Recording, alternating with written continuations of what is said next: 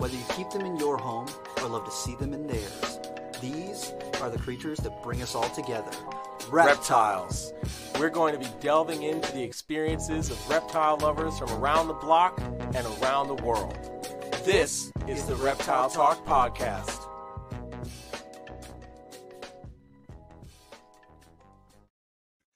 Boom! What's going on, everybody? This is Jeremy Turgeon from Brassman Reptiles. And I'm Robin. I'm Creeping It Real. And we're in person! In person! Woohoo! Again, because we hate each other. Yeah, we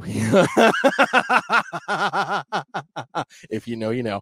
But yes, super stoked. We haven't done 2 episodes in a week span in a while, so it's awesome that we're able to make all this happen. Super pumped for tonight's guest. Dude, I'm excited. Yeah, we were just talking about a few things that are interesting across the pond. That oh my Lanta. Yeah, I'm very interested to get more in depth onto that.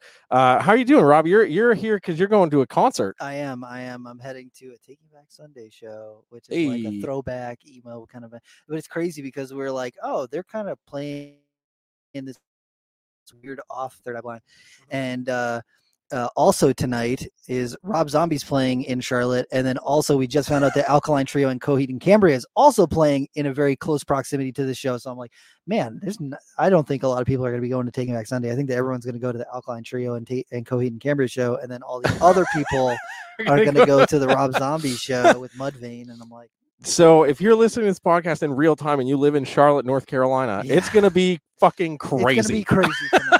It's going to be wild. I don't know why they would schedule so many large acts for the same evening. Yeah, that's epic. Yeah.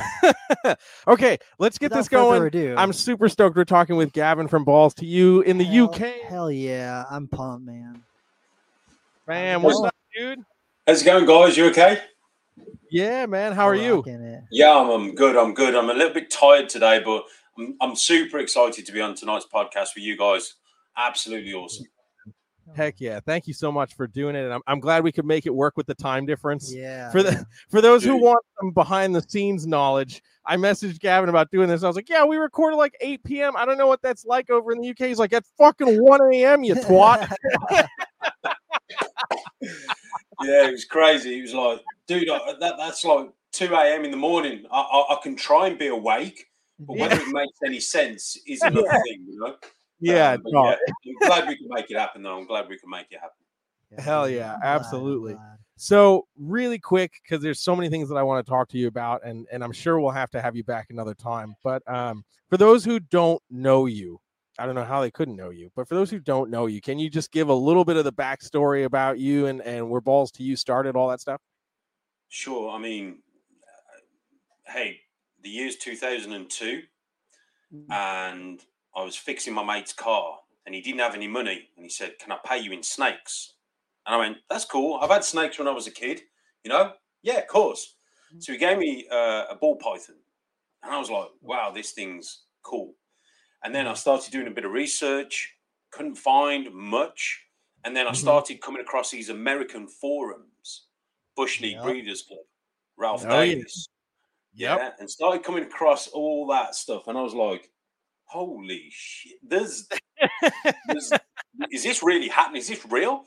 About 2003, 2004, I saw a picture in a book of a bumblebee produced by Kevin McCurley. And I was like, holy shit. Is this one of these? I was like, holy shit. Is this what it is? And then I saw a VPI Exantic clown. And then that was it. I was hooked. I was researching. I remember watching a lot of the forums when people used to argue on the forums, like Ralph Davis and Corey Woods used to argue. You know, and I'd be sitting there eating popcorn, like waiting for it to all kick off. You know? And watching all the shit kick off, you know, Ozzy posting stuff and people lashing at Ozzy, you know, Ozzy getting a lot of shit for stuff. And then sort of like purely by accident, I had my first clutch of eggs in 2008. And that was it then. It was just like a complete, you know, it just opened up a whole nother world because I was a keeper of, you know, geckos and corn snakes and boas and now got these ball pythons. And I was just like, dude, I want to breed ball pythons. So then I got into it real much, quite a lot. And then it was like, I started reaching out to a few breeders, some of the bigger names out there, emails, chatting to them. One of the biggest surprises was that Ralph Davis come back to me and was emailing me back. And I was like, holy shit, this is the king. And then there was other people I was emailing and they just didn't have the time of day for me. So an English term was balls to you. Balls to you, mate. I'll learn myself. And that's when the penny dropped. And I thought, you know what? That's a good term because I want to help people. I like to help people. Yeah. I want nothing in return. And I just thought, you know what, I'm gonna start helping people under the name of Balls to You. So it's very much it was tongue in cheek. The name kind of matched ball pythons, even though we call them royal pythons. Yeah. A lot of what I learned was from Americans and Canadians. So I work in Fahrenheit, all that sort of stuff. So that's me basically in a nutshell. And then I obviously started my YouTube journey. Because before 2006, 2007, YouTube never existed. Mm-hmm. So it was on the forums. So right, dude. The first time that I saw a bumblebee ball python, I was on the nerd forums and I lost it. I was like, "That is the coolest snake I think I've seen." I was just like, "It's got white on the sides. It's got these green eyes." And I think Kara was at Nerd at the time, and she took these like incredible pictures of these, and they were outside, and you could see them in the natural light. I just remember looking at it and being like, "These are absolutely insane! Like, how do these exist?" Dude, I couldn't believe, in my hand, I'd got this normal looking ball python. Mm-hmm. And the bumblebee for me was so far from what a normal looked like to what that was. It just blew my mind. Pattern, color, overload, it just blew my mind. And I was like, holy shit, like, what? And that was it. I was hooked.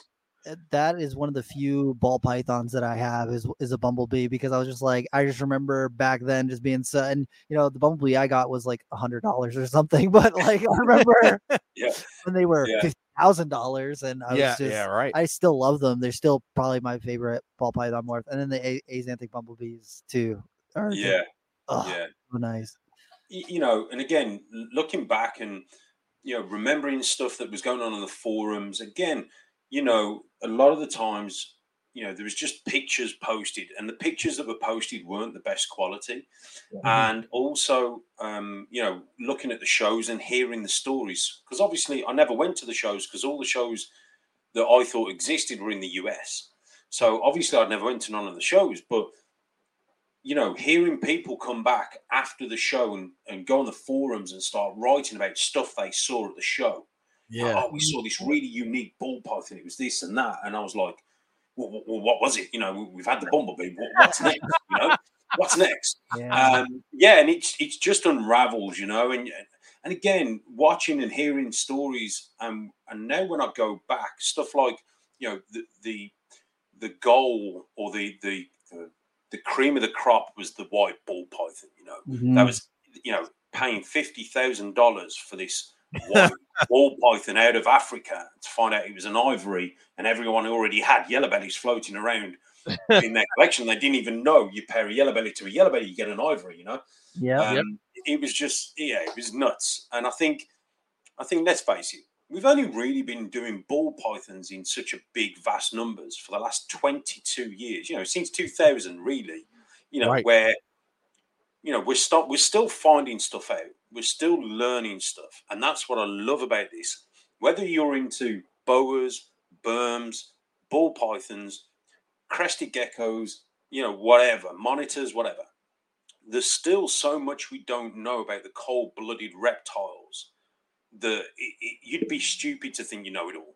Yeah, 100%. I tell people that all the time when it comes to, I know as a ball python guy, you've had it happen. Oh, you got this ball python. I don't know what it is. What kind of morph do you think it is? Whatever. But it does kind of make you think, because ball pythons were one of those first snakes that just had like all these crazy morphs come through next to something like the corn snake or something, we never really followed through on the polygenic aspects of ball pythons. So, you get the way I like to explain it to people is, each individual morph is like a light switch. And if the light switch is on, then you see the morph. If the light switch is off, then you don't. But each light switch is comprised of a million other light switches. So that you might get, 100,000 of that million turned on. So you're getting this weird blushing showing up, but it's not mutation, so it's like, it's annoying as hell, but it's also really cool, that we have all this variation happening with these animals, and we don't know it all. We just don't. No. And that's one thing that I've been a massive proprietor of. That, the first thing I used to talk about was compatibility. We have compatibility in king snakes, in cobras, in anacondas, and other species. Yeah. Why would it be so far-fetched that we don't have it in ball pythons? Because let's face it, a breeder will put a male in with a female and they don't breed. And his answer is, or their answer is, he's not ready, put him away. In actual fact, he's ready, but he's just not interested in that female, or she's not interested in him. So the one thing I used to talk about, and I still am a massive, component of, is compatibility. The other thing I'm massive on, and right in front of me, you can't see, but I've got a massive map of Africa, and it shows all the continents and everything else around it, and where the area where the ball pythons are found. And we'd be stupid and naive to think that we didn't have locality in our ball python species. Oh yeah. Yeah. And again, you can have an Enchi from one area, like one top half of the Congo Basin, and then over in Senegal, you could have another Enchi.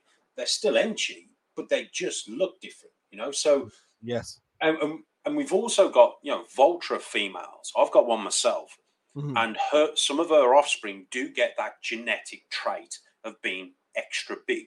They have slightly bigger heads. They grow quicker. And they just, overall, they don't feed as much as other ball pythons to get bigger. Yeah. And again, it's like a locality, like you've got super dwarf, in the retics. Yeah. So I'm a massive, I believe in polygenic as well as polymorphism. And you'd be stupid to think that, and again, probably because we've got all these morphs, that we don't look at the polygenic traits because we're too busy looking for the morph, Yeah, I think about like all the days we would go to like the White Plains show, and like Ian over at Outback Reptiles have like high gold ball pythons and like all this other stuff. They were just like, nice normals, but they had good color. And it's like, man, imagine if the morph thing didn't exist, but we just ended up having to buy these, just nice colored ball pythons, and we're just trying to make the nicest looking ones. What would ball pythons look like then? Blood python. Yeah. Yeah. I remember, Snake Keeper, Dan and Colette. Oh, yeah, Colette, yeah. So Colette used to pride herself on making quality looking normal ball pythons that she used to sort of line breed, if you like, and she used to get like not thousands of dollars, but I suppose if we were in comparison to most people selling just normals, in the bigger picture, it would be like thousands of dollars for these normal but fantastic looking line bred animals, and she'd get the money for them. I remember seeing stuff and I was like, wow, that's amazing, like quality, Yeah. I think one of the few people that still do anything like that these days would be like Albie over Albie's Too Cool Reptiles. Like I've seen some like just like pastel ODYB stuff on his table that like blow the what you think the combo should look like out of the water, because he spent so much time being so meticulous with what he's brought in to pair. And it's just like, holy crap, man. Like that's really impressive. Yeah. And one of the things, like, and it's kind of controversial, and you guys, I know I don't mean to bring up nerd and stuff, because you guys are your own breeders in your own rights, but the one thing I love and I'm interested in is hybrids. Oh, yeah. And Rob's going to talk hybrids all day. It's always the ball people do. I know. I actually, I actually phoned up Nerd. I phoned up a couple of times because I've sent a few emails and stuff. And the one day I thought, do you know what? Sorry, I'm just going to phone him. I phoned him. He come through. I said, can I speak to Kevin, please? And they went, sorry, where are you from? I was like, hello, I am from the UK. I would like to talk to Kevin. Just real slow down my words, you know. and Kevin come on the one day, and I was talking to Kevin, and then we were chatting about, the microscope, and then we had a good chat. Anyway, long and short of it, we spoke a few times. I also spoke to him about the ball gene because I got the ball gene in my collection. And when we traced it back, so I phoned Kevin to speak to him about that. And when we traced it back, it came from Crystal Palace Reptiles, which at the time was importing a lot of stuff from Nerd. Yes. Yeah? Yep. So it came through on the back of a spider. Actually, I was producing bumblebees with the ball gene. Yeah. And so I phoned Kevin, spoke to that, and I phoned him a second time, and we spoke about the microscope. And then I think I wanted to speak about. I wanted to know a bit more because I got offered an Odium combo, and the one thing that I noticed with Odium, and again, not knocking anyone, but it's not very easy to see. And a lot of the times when Kevin, bless him, went to go, let's do a video on Odium, it'll be like a 7-gene animal, and you'd be like, look, this has got Odium, but let's get rid of this. This is this, but with malum and Odium. And you'd be like, Kev, just show me a normal Odium. Anyway, or even I'll get round to it. So the one day I phoned up, and Rob came on the phone. Yep. And I could just, and Rob was like, hey, how you doing? And I was probably talking a load of nonsense. And I was like, hi, Rob. You don't know me. I kind of fanboyed a little bit. I went, hi, Rob, you don't know me. I said, but yeah, can you tell me a bit more about the Odium? And I think we had a bit of a chat and stuff. Yeah. And I said, oh, by the way, please get Kevin just to get one Odium on its own. Just show us the characteristics, because I'm a massive believer in when we're working with them genes, I like to re-engineer something. So I brought a pied combo from Justin, which had Gene X. Mm-hmm. So I wanted to re-engineer that and physically see Gene X. Yeah. Mm-hmm. So I bred it and made some double hets and re-engineered it. Anyway, so now when I'm hatching stuff in the Gene X project, I can see it, you know? Yeah. I can see the characteristics. I can see that sort of thing. So, just crazy stories. And again, like I don't hate on many people, but the one thing that frustrates me is when I want to learn and I just can't get my hands on. So I said to myself, you know what? I'm going to go to Nerd. I'm going to hold Rob down, and Jeremy would have been there at the time. I'm going to get these guys, and I'm going to get them to go through all the ball pythons and get me a goddamn Odium. Show me, you know. So you want to know what's funny about this is one of the last trips up there that I took, I did of them on Odium and explaining Odium in a more simplistic way, but I was pissed because I just couldn't fucking find it because they moved it because there's a single 7. Gene male Odium. Yeah, I remember. Because listen to this. I remember that snake. It was in room 7. Yep. All the way on the top right of the last bus tray rack down by the sink. Yep. I remember where that fucking snake was. When I go to pull snakes, I go to pull snakes for the video. I can't fucking find it. And I start asking her, where's a single gene Odium? Where the fuck is this snake? I need this snake. And they're like, oh, it got moved. And I'm like, okay. To where? And they're like, I don't know. And I'm like, well, I know for a fact Kevin doesn't care about that snake because it doesn't look like anything because it's a single gene animal. So where the hell did it go? Yeah.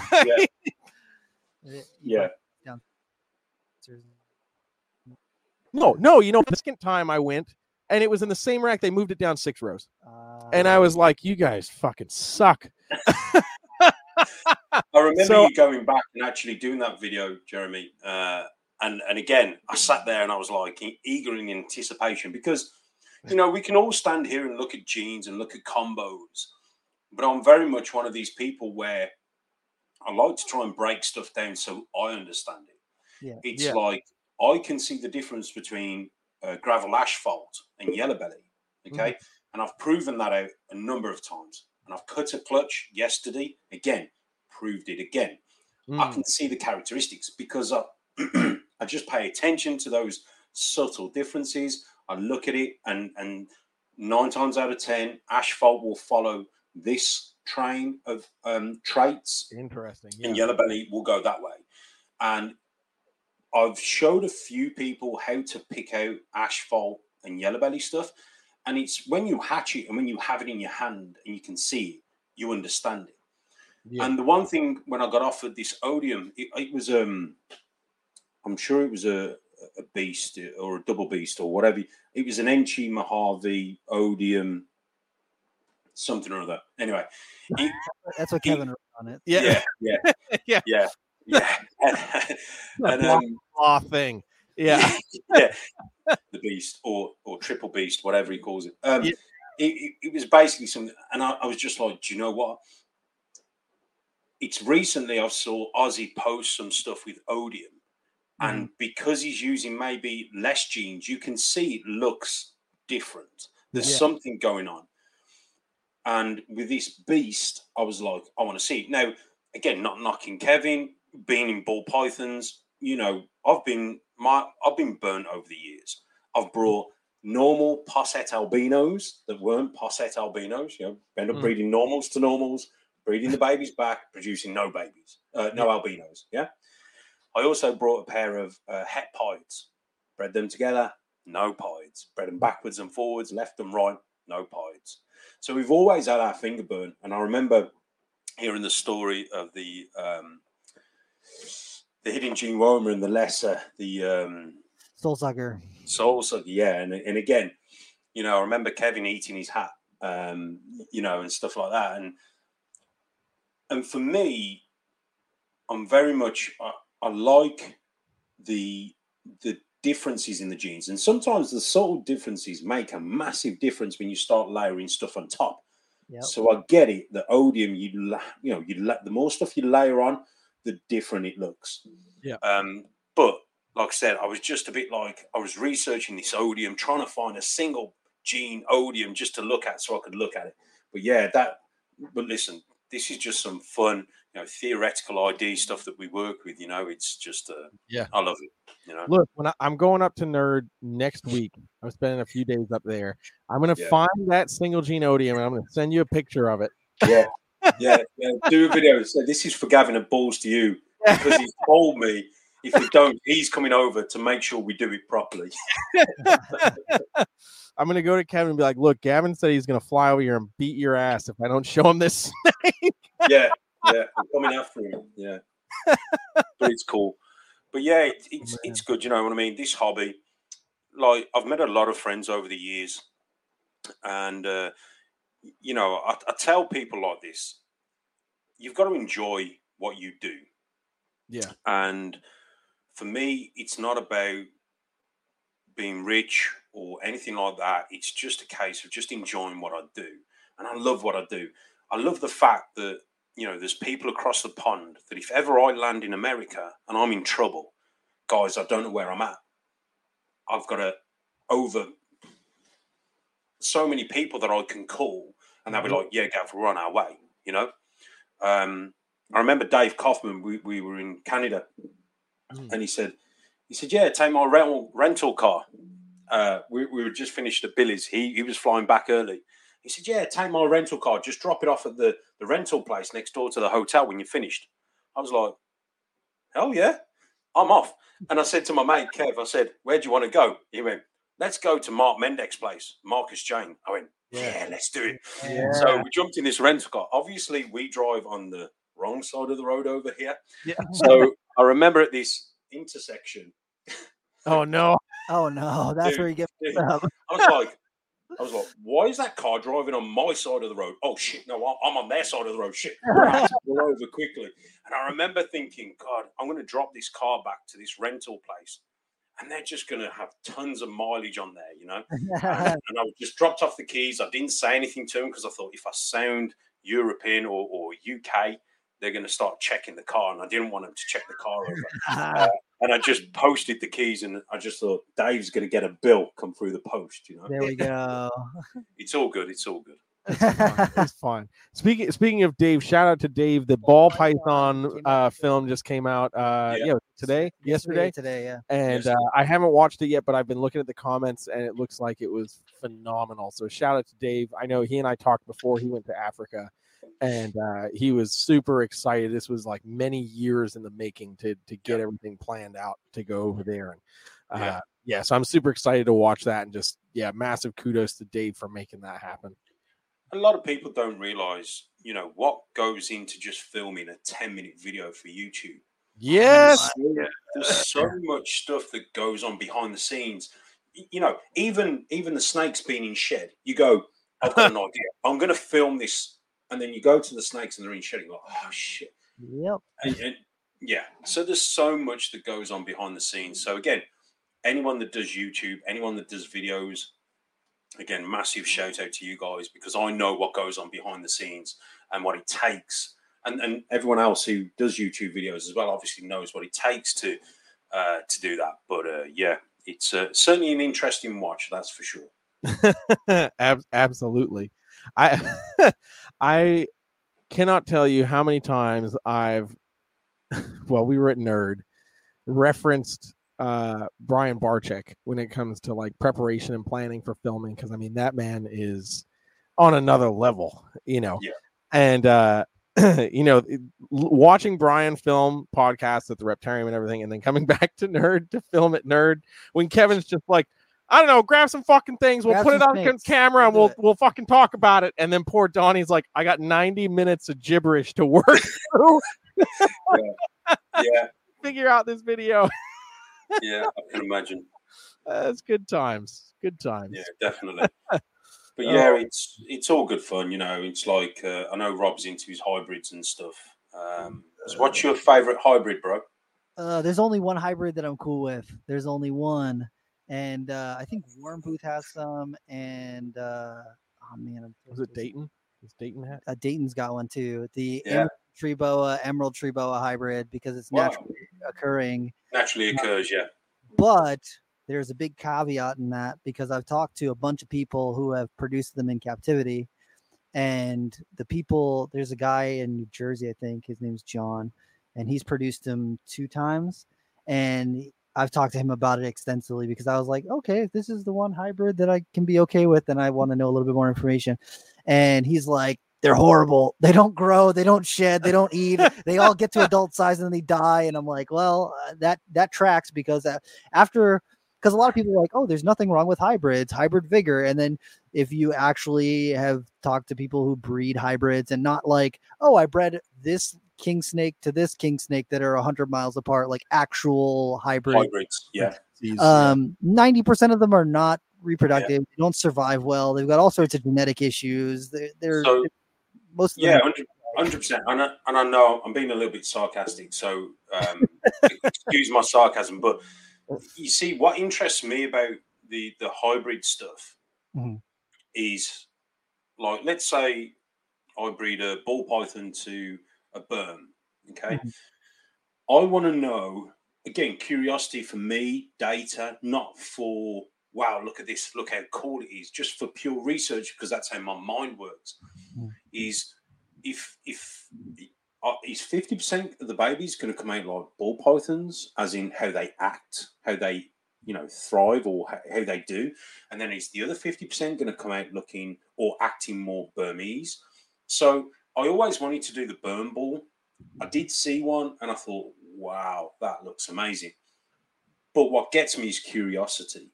And the more people you speak to, like you said, you get kind of mixed reviews. Bob Clark swears they do really well. There's a few breeders in the States who I speak to who say, their hybrid stuff does really, really well.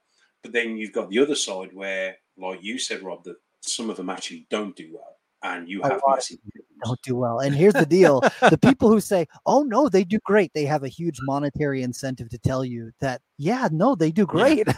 It's never the people who don't have them, or the people who are not about to sell you a $1,500 snake. It's always the people who are selling you a $1,500 snake that's like, no, they're great, they're awesome, they're incredible.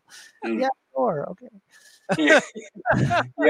And that's what I mean. So I wanted to do it as a bit of a, and it sounds horrible, as an experiment, but not experimenting on the animals per se. I wanted to produce some and just give them to some of my Patreon members and go, right, what I want you guys to do is keep this, record its feeding, its shedding, its pooing, tell me how it acts, give me the data. Yeah, because I'm one of these people where I won't bullshit you. I'll tell you the truth. Yeah. I got some Da Vinci Boa supplements, and I was very skeptical of it. I took six snakes, 3 males, 3 females, different ages, different cycles in their life. They've all previously fed for me and have been feeding for me, but for one or another reason, they went off food. Anyway, I gave them the Da Vinci Boa. I recorded all the data, put it on a video, posted it for my Patreon members. And, 5 out of 6 snakes ate straight off the bat. Pretty much within a few weeks of having the supplement, they started eating. Now, previous to that, I tried a number of things, including live, which we can talk about in a minute. Jeremy, we spoke about that. Including live, I work exclusively with ASFs. So I know my snakes. I know how they are and how they feed and all that sort of stuff. So, I'm one of these people where I won't bullshit people. If people say, oh, yeah, they thrive and they do fantastic, if I come across something and they don't thrive, not to be nasty, not to be controversial, but I think the right information getting out there is crucial, it's crucial. So for me, it was more so I wanted to have the experience of producing a hybrid, seeing how it acted, seeing how it survived and all that sort of stuff for me. So that was my take on the hybrid stuff. Yeah, absolutely. I think there's just so many different variables when it comes to that sort of stuff for like, even just the temperament aspect of it, because I've met lots of snakes that, or blood pythons in particular are one that comes to mind, where people are like, this snake's a psychopath. And then I pick it up and the thing's just chilling in my hand. And I'm like, well, you hold it like it can be a psychopath, but if you support it and you're not, if you handle it the right way, then it's fine. And just different people's handling techniques can affect the way that the snake interacts with people and all that sort of stuff. So. Yeah. Dude, my daughter's a bit like me, and I don't know what it is, but she's very good at going in and just literally just being able to, she's 10 years old. Pretty much she'll go in and pick it up, and it seems to proper chill with her. Yeah. And then I've got a couple of mates who breed ball pythons, and their snakes are psychopaths. But when they come here, my snakes with them turn into psychopaths. And I'm like, wow, she's never been like that before. Yeah. They obviously pick something up, off people. And like you said, handling techniques and your persona and how you are around them. So then, totally get it. Absolutely. Do you notice any difference between any of the different morphs that you work with as far as temperament? Yeah, I've got my line of Desert Ghost.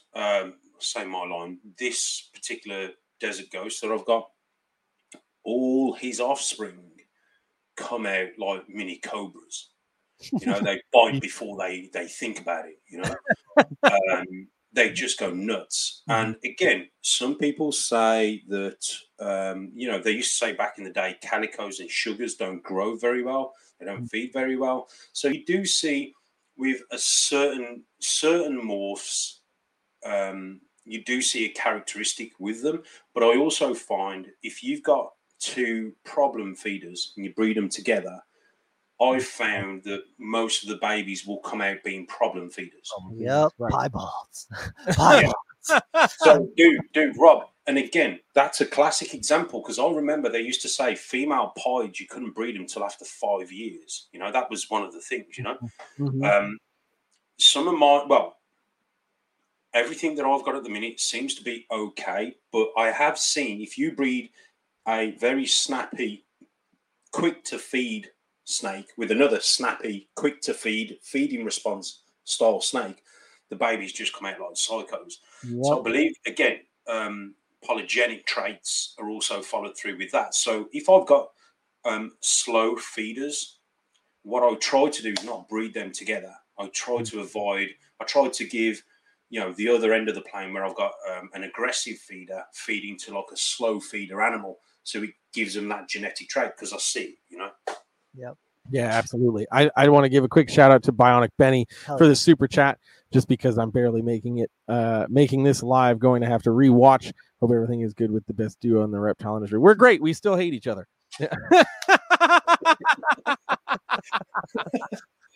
Oh man, no, much love to you, Benny. That's cool. Support. Much appreciated. Yeah, definitely. With the same thing when it comes to temperament as well. I've got a het T-negative albino blood python, and she is a firecracker. She takes the opportunities to bite, and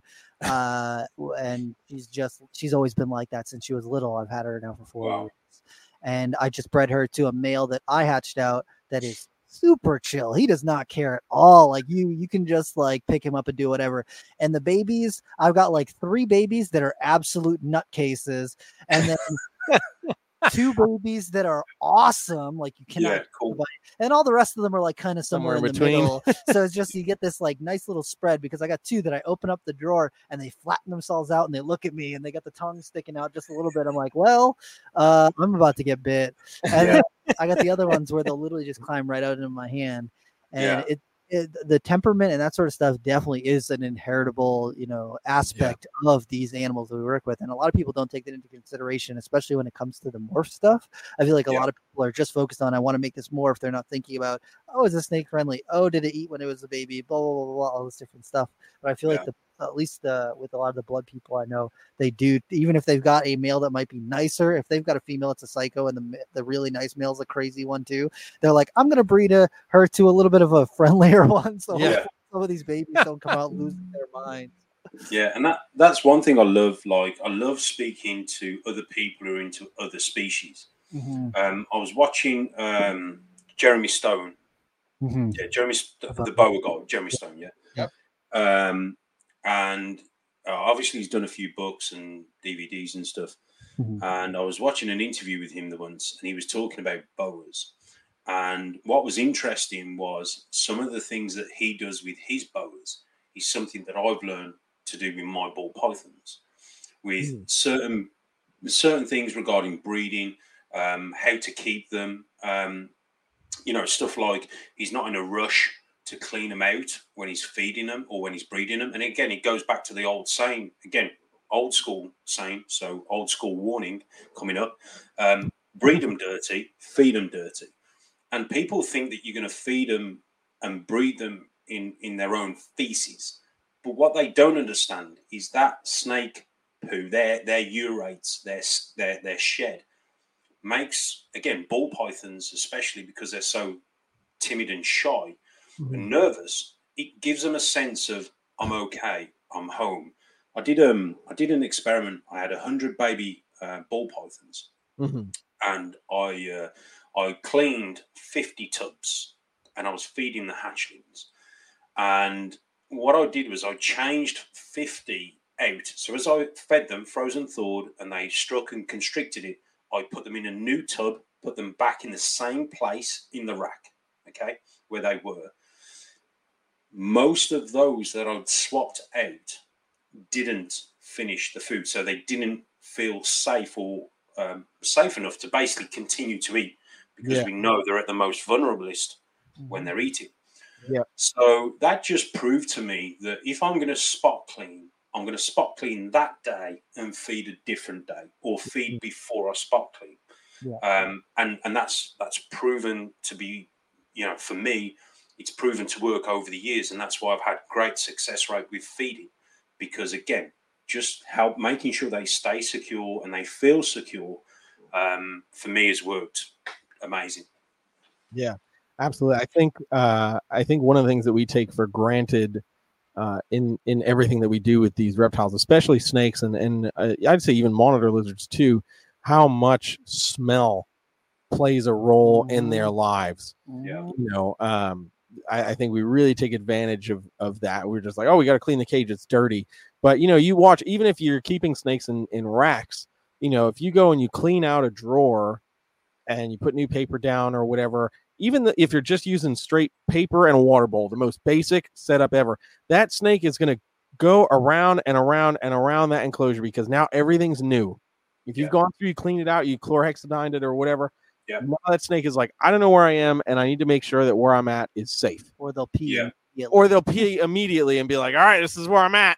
Dude, 100%. I was about to say, how many of us have gone in and cleaned our racks and gone, wow, what a fantastic job we've done. We've gone in the next day, and you're like, what the hell's what's died in here, you know? And actually, you find out that all the snakes have gone and pissed and shit in the corner because they've gone, no, I'm not sure about this. I'm going to scent my tub.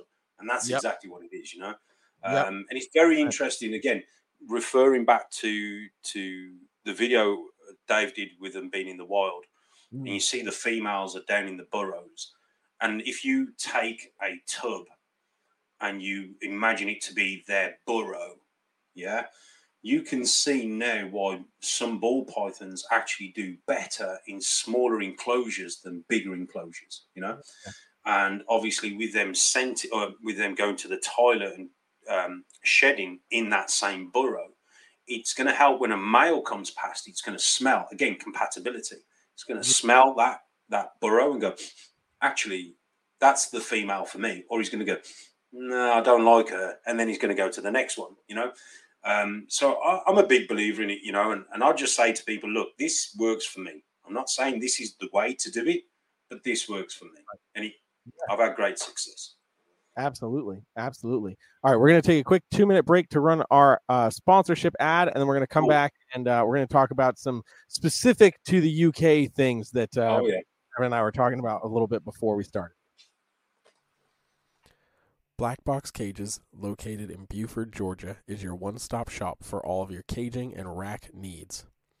Owners Jen and Clint are at the helm of this fantastic company.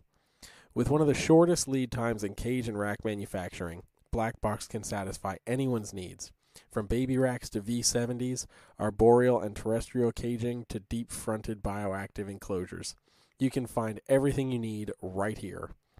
New enclosure sizes and products are added frequently to their availability, so be sure to check back often. Black Box Cages have tons of customizing options for lighting and heating. Along with that, cages and racks can be stacked with metal stacking dowels, and all cage joints are dadoed for improved durability and stability. Most cage units are flat packed, but are pre-assembled prior to shipping to ensure a solid build every time. The Micro, XC18, XT3, Bio-G, and 3-stack V70 ship assembled, and all other racks are shipped freight and assembled. The XR16 and XR20 model racks allow keepers to mix and match tubs.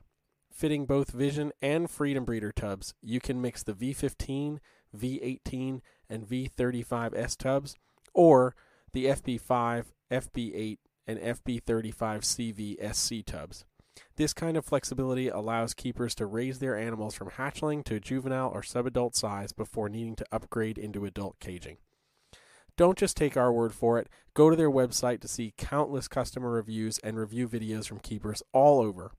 To learn more about Black Box Cages, follow them on Facebook and Instagram at Black Box Cages, and of course their website, www.blackboxcages.com. Links to their socials and website will be available in the podcast description.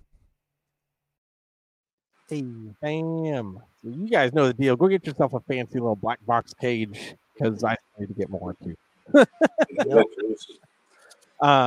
So Gavin, before we went live, you and I were talking about some things that are really specific to Europe and some of the stuff that's going over there, and I thought it was relevant to discuss because, you know, obviously in the U.S. we're dealing with a lot of legislative things, and, you know, especially being the McCurley disciples, you know, where you know, when it comes to like live feeding videos and like how we represent ourselves, like these things make a difference. So so one of the things that Kevin's brought up before, and I know is a thing, is the restrictions or being frowned upon to feed live prey. And you're saying that's in the UK, like, so you have to deal with that. Yeah, so the way it works over here is pretty much feeding live prey is a no-no. It's not. It is against the law and it isn't against the law. It's something that you can do, but if you get caught doing, you can be prosecuted. Yep. And so what that basically does is we have this sort of one option really is to feed frozen thawed. Yeah. Now, if my animal, if I've offered it frozen thawed and it won't accept frozen thawed, I can offer it alive. Yep. However, I have to show. So let's say if the governing body or a governing body, one of them being RSPCA, comes here and says, we've had a report that you're feeding live rodents to your snakes. I've got what's called little track tags, courtesy of track tags. Give a shout out to track tags. We've got a red rat on them, and I clip it on the front. Mm-hmm. Now, what I do, if a snake has refused a frozen thawed, I will put a red tag on it to say try live. Okay. So if anyone was to come here and they go, we've heard you feed live predominantly, and these snakes can and will take frozen thawed. I've got a method and a way of saying, look, I feed frozen thawed. I've got them down there in the freezer. But if they refuse, I give it alive because I breed my own ASFs. Mm-hmm. I know the local vet who's a reptile vet. And he's basically said, look, if you need a letter from me to say, you do predominantly feed frozen thawed, but occasionally some of your animals require a live prey. So, for example, baby hatchlings. I always start my hatchlings off on a live. Mm-hmm. And probably for the first 2 or 3 meals, they will have a live. Because I know categorically that's how I get them started. Yeah. Then once they've got that feeding response in and they want food constantly, I can offer them a frozen thawed. And most of the time, or if not all the time, they swap onto frozen thawed. Yeah. So over here, the law is, pretty much you're not meant to be feeding live. However, there is that grey area where you can step into and go, look, my snakes won't take frozen. So I've got to offer it alive. So... Yeah, I feel like Australia is very similar to that, where if you can prove that the animal it needs live for it to survive, then you have the exemption where you can feed it live for, until you can offer it frozen thawed or to get some health on it.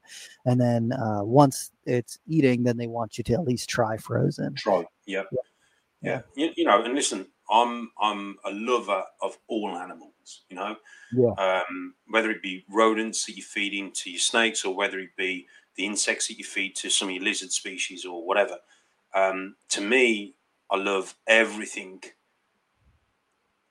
that moves, if that makes sense. But I understand I'm a reptile keeper first, and the needs of my snakes, because that's what I choose to do, have to come first. So if they need to take a live, I've got to put my big boy pants on. And I know a lot of you guys over there will probably be laughing at me, but let's face it, it's not nice when you hear a rodent squeal. Yeah. But fortunately, ASFs very rarely squeal. You just hear a thud and the job's done. Yep. But again, it's something that has to be done that they come first in my eyes. Yep. Yeah, exactly. Yeah, 100%. Just want to give another shout out to Benny for the super chat. A female ball python breeding cycle is probably the video I rewatch the most on YouTube by Balls to You. Best video out there, like it hands down. Thanks for that, Benny. Thank you. And listen, thanks to all your audience. For those people I've just been reading some of the comments, thanks for everyone for tuning in tonight. I really do appreciate the support, and you guys are having me on as well. It's awesome. Love it.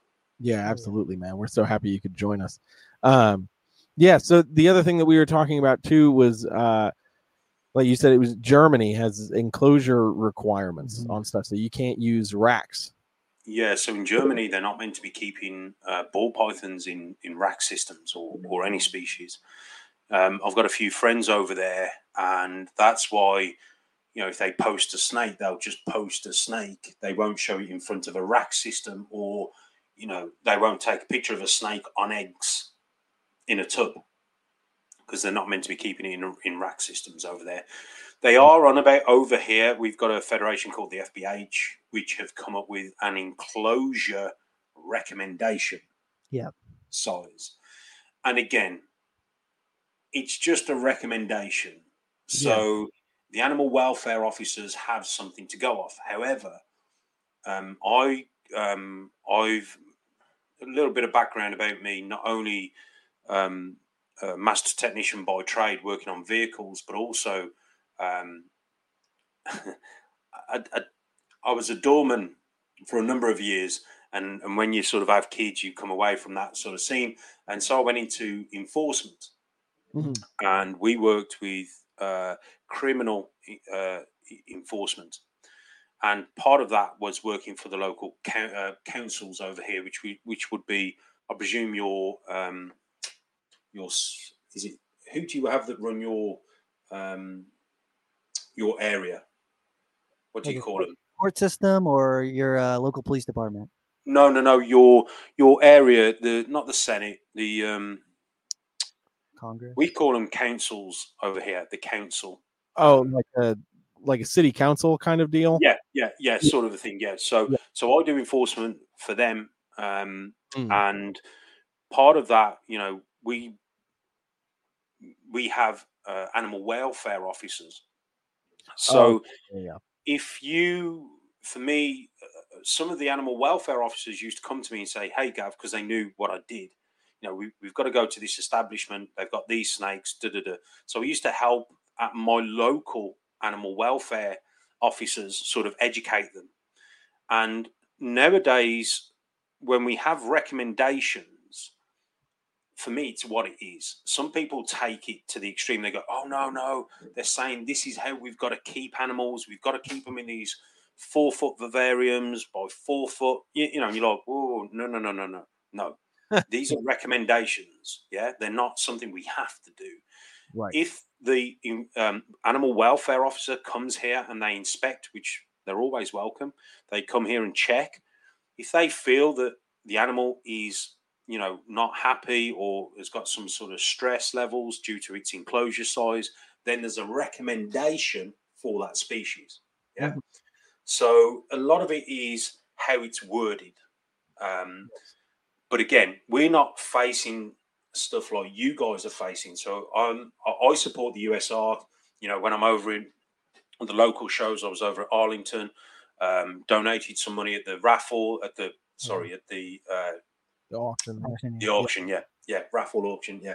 And again, I'm a massive supporter of anyone over over the pond. I always try and send a bit of PayPal money over, not much, but I always try and donate, because I think if we can help you guys fight the law over there, and this is what I say to people: if a law gets passed in America, the land of the free, yeah. How do you think it's going to translate over here? Where we get told what to do. Yeah. Right. What's going to happen? It's bad for us. So if we can all get behind USARK and support, we don't know the full facts over here, and we go off what you guys put out there, and and what I've seen in person. But if we can support you guys, hopefully, and stop it in its tracks, pretty much it's not going to happen over here. Now, I'm not saying it won't, but at least then, if we're in trouble, we can phone up you guys and go, "Hey, do you remember when we helped you on USARK? Yeah. We're in the shit. Come and help us." You know what I mean? And there's more of you than there is of us. So that's the way my mind works, So yeah. No, and that's absolutely it, man. I mean, we often talk about the reptile industry here in the U.S. because so many things are happening here in the U.S. But the reptile industry is a global industry. I mean, obviously there are some countries that are quote unquote further along with some projects than others and some species than others. But at the end of the day, we're all reptile keepers. Yeah. And anything that puts more restriction on us, especially when it's unnecessary and downright unjust, because it's being handed down by the wrong people. We need to be there. Yeah, exactly. Yeah. We need to be there for each other and support each other. That's just what it's about. Yeah. What's crazy is, and this is how I think of things, and again, you'll have to excuse me if I'm naive, but all this started when a hurricane or a tornado or a storm ripped through a facility that was breeding Burmese pythons, and they got all released in the Everglades. That's basically one of the things? Am I right or wrong? Yeah, that's one of the things. Yeah, basically, the pythons, but then also the iguanas that a lot of the companies, like excavation companies and stuff, moved iguanas into Florida in the 60s and before as a tourist attraction type thing. Right, so that's like one of those things, like iguanas. It always baffles me when we're talking about the iguana ban in Florida that just happened a little less than 2 years ago, because iguanas have been in Florida for 70 years. And they're iconic. And then now they're iconic. They have iguana storms when it gets too cold and they're falling out of the trees. But it's that Hurricane Andrew, when it kind of destroyed that facility, it had so many different species. Obviously berms are ones that get all the attention, because it's easy to make them the boogeyman. But So for me, when I look at stuff that happens naturally in the wild, where species migrate into other areas due to weather or forest, forest is being cut down for homes and stuff like that, and you see different species moving from border to border. I often wonder, and I think, I get it and I understand some of it, but it's almost like if we give them an inch, they're going to take a mile, and they're going to keep going and going and going and going, and it's it just blows my mind. And like I said, there's a lot more invasive species. It's just, again, it's a bit like the spider ball python. The spider gene gets a lot of hate due to neurological issues, but it's not the only ball python that's got neurological issues or issues in general. Or even the worst popular morph, like the worst wobble in popular morphs. Like if they really cared, jag carpet pythons would be that'd be the wrap. That'd be it. Yeah. Well, over here, I can tell you now at the shows, you're not allowed to display or sell spider. You're not allowed to sell or display jaguar carpet pythons. And there's also a species of, I'm not sure if it's a type of gecko or something, or a lizard that has neurological issues as well. I can't think what it is. Probably the Enigma leopard gecko. Yes. Or lemon frost with the cancer. Yeah. Yeah. Well, again, if we wanted to be real picky, we could look at caramel albinos, or we can look at, other issues, infertile animals. And again, don't mean this in a negative way, but, the scaleless ball python, is that really a mutation, or is it really disaster? It's a disaster. Yeah. And that's what I'm saying. How far do we go with this? Right. I believe there's a lot of blame is pointed. Not a lot of blame, but I think breeders should be responsible for what they do and be responsible breeders. If I want to breed spider, I'm not going to breed an animal that's corkscrewing its head off. Right. I've got two or three beautiful spider females in my collection. The one was the first ever banana female I produced, and she's a banana spider. She's beautiful, dude. She's beautiful. I've never bred her because she's always been a funny feeder, but she's a pet to me. Now, if I want to breed her, I'm a responsible breeder. If she was corkscrewing and wobbling and all that sort of stuff, I'd understand. I wouldn't breed her. But, dude, she's on point with the food, and she feeds frozen thawed, right? Yeah. Frozen thawed, bang, on point, bang, bang, bang, bang. Come on. And the other female spider that I've bred her prior in the past. None of the babies came out with wobble. And as far as I'm aware, none of them went on to have a neurological issue. Yeah. That's one of those things when it comes to the wobble. Like the one thing that I've always talked about is, there's varying degrees of how it expresses. You can have an animal that has no wobble, and you can have an animal that's losing its mind constantly. Yeah.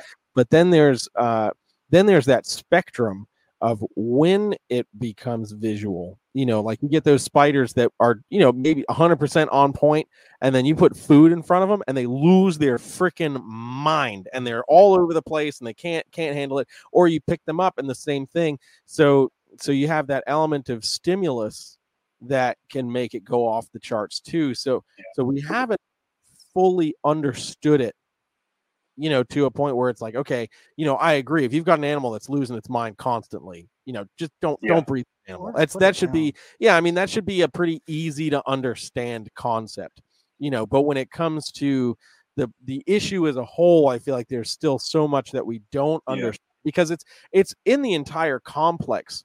Hidden Gene Woma has it. Champagne can have it.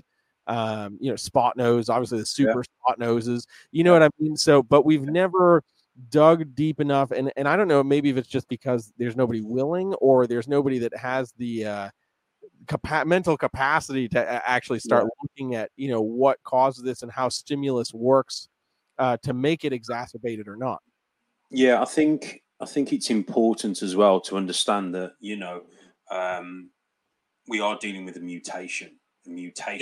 In general is what we're working with. So I think for me, I still whenever I speak about spider, I get the odd comment even now that says, "Oh, you're only breeding spider for the money." And for the extra $50. Yeah. No, it's not. It's not 1998. It's not making grand. That's what I'm like. No, you are, and again, think about it, what I just said at the start of the podcast. The bumblebee started a lot of us off on this train ride, on this journey. Yeah. And that was the spider. And I'm a massive believer that there's not been, even the Woma, and the Hidden Gene Woma, there's not been a morph like spider that has done what spider has done. And yet it's been shot down so hard and so heavy, but yeah, no, that's it, man. Yeah, my bumblebee, I've had her for 7 years now. No, she doesn't have a wobble. Like when she's cruising, sometimes her head will go like this, and I'm like, "Oh, look at you!" And then people are like, "You're inhumane! Oh my god, it's terrible! The spider wobble!" I'm like, "More stable than my clown ball pythons. What are you talking about?" Yeah. I had it's crazy because again, like some of the spiders that I've hatched over the years and that I've kept. The spider ball pythons, that is, they kind of look at you like they're a big puppy dog, like, oh, that's so cute, and it's just like, there's nothing else that's ever, I love all my animals, but there's nothing, it's just that spider morph that you look at it, and like you said, Robert, its head's slightly off, and you go, oh, that's so cute. It's not wobble, it's just slightly off, and maybe it's just like looking around or doing something, but it's so cute, but yeah, I don't know, you've got to do it for the love, you've got to be in it for the love. That's exactly it, man. That's exactly it. Well, listen, we are wrapping up at our hour mark here. So again, we want to thank you for just spending the time with us for real. And but before we go, we ask all of our guests one final question that kind of brings it all together. So that question is, what in the realm of reptiles, be it something that you've got going on at your place or something you've seen online or whatever, what in the realm of reptiles has you outright excited about reptiles right now? Dude, I'm so, I tell you, there's one species at the moment that's, it caught my eye when I was over in Canada, and that was Uromastyx.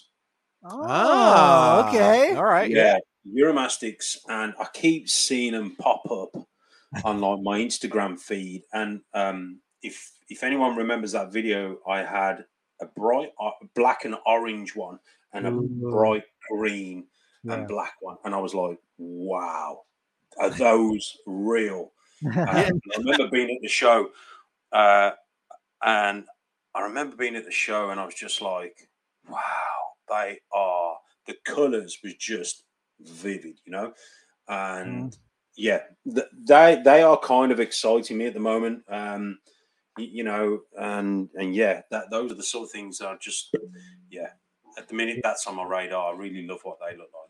Yeah, the red Saharans, the yellow Saharans, and then the ornates. The ornates really just yeah.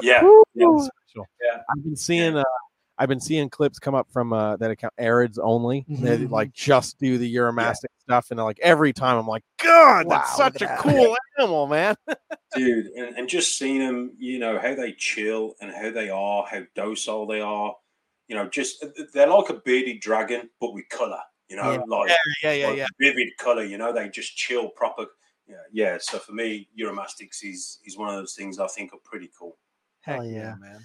All right, man. So if people want to find out more about you and the things that you're doing and what you're working with, where should they follow you?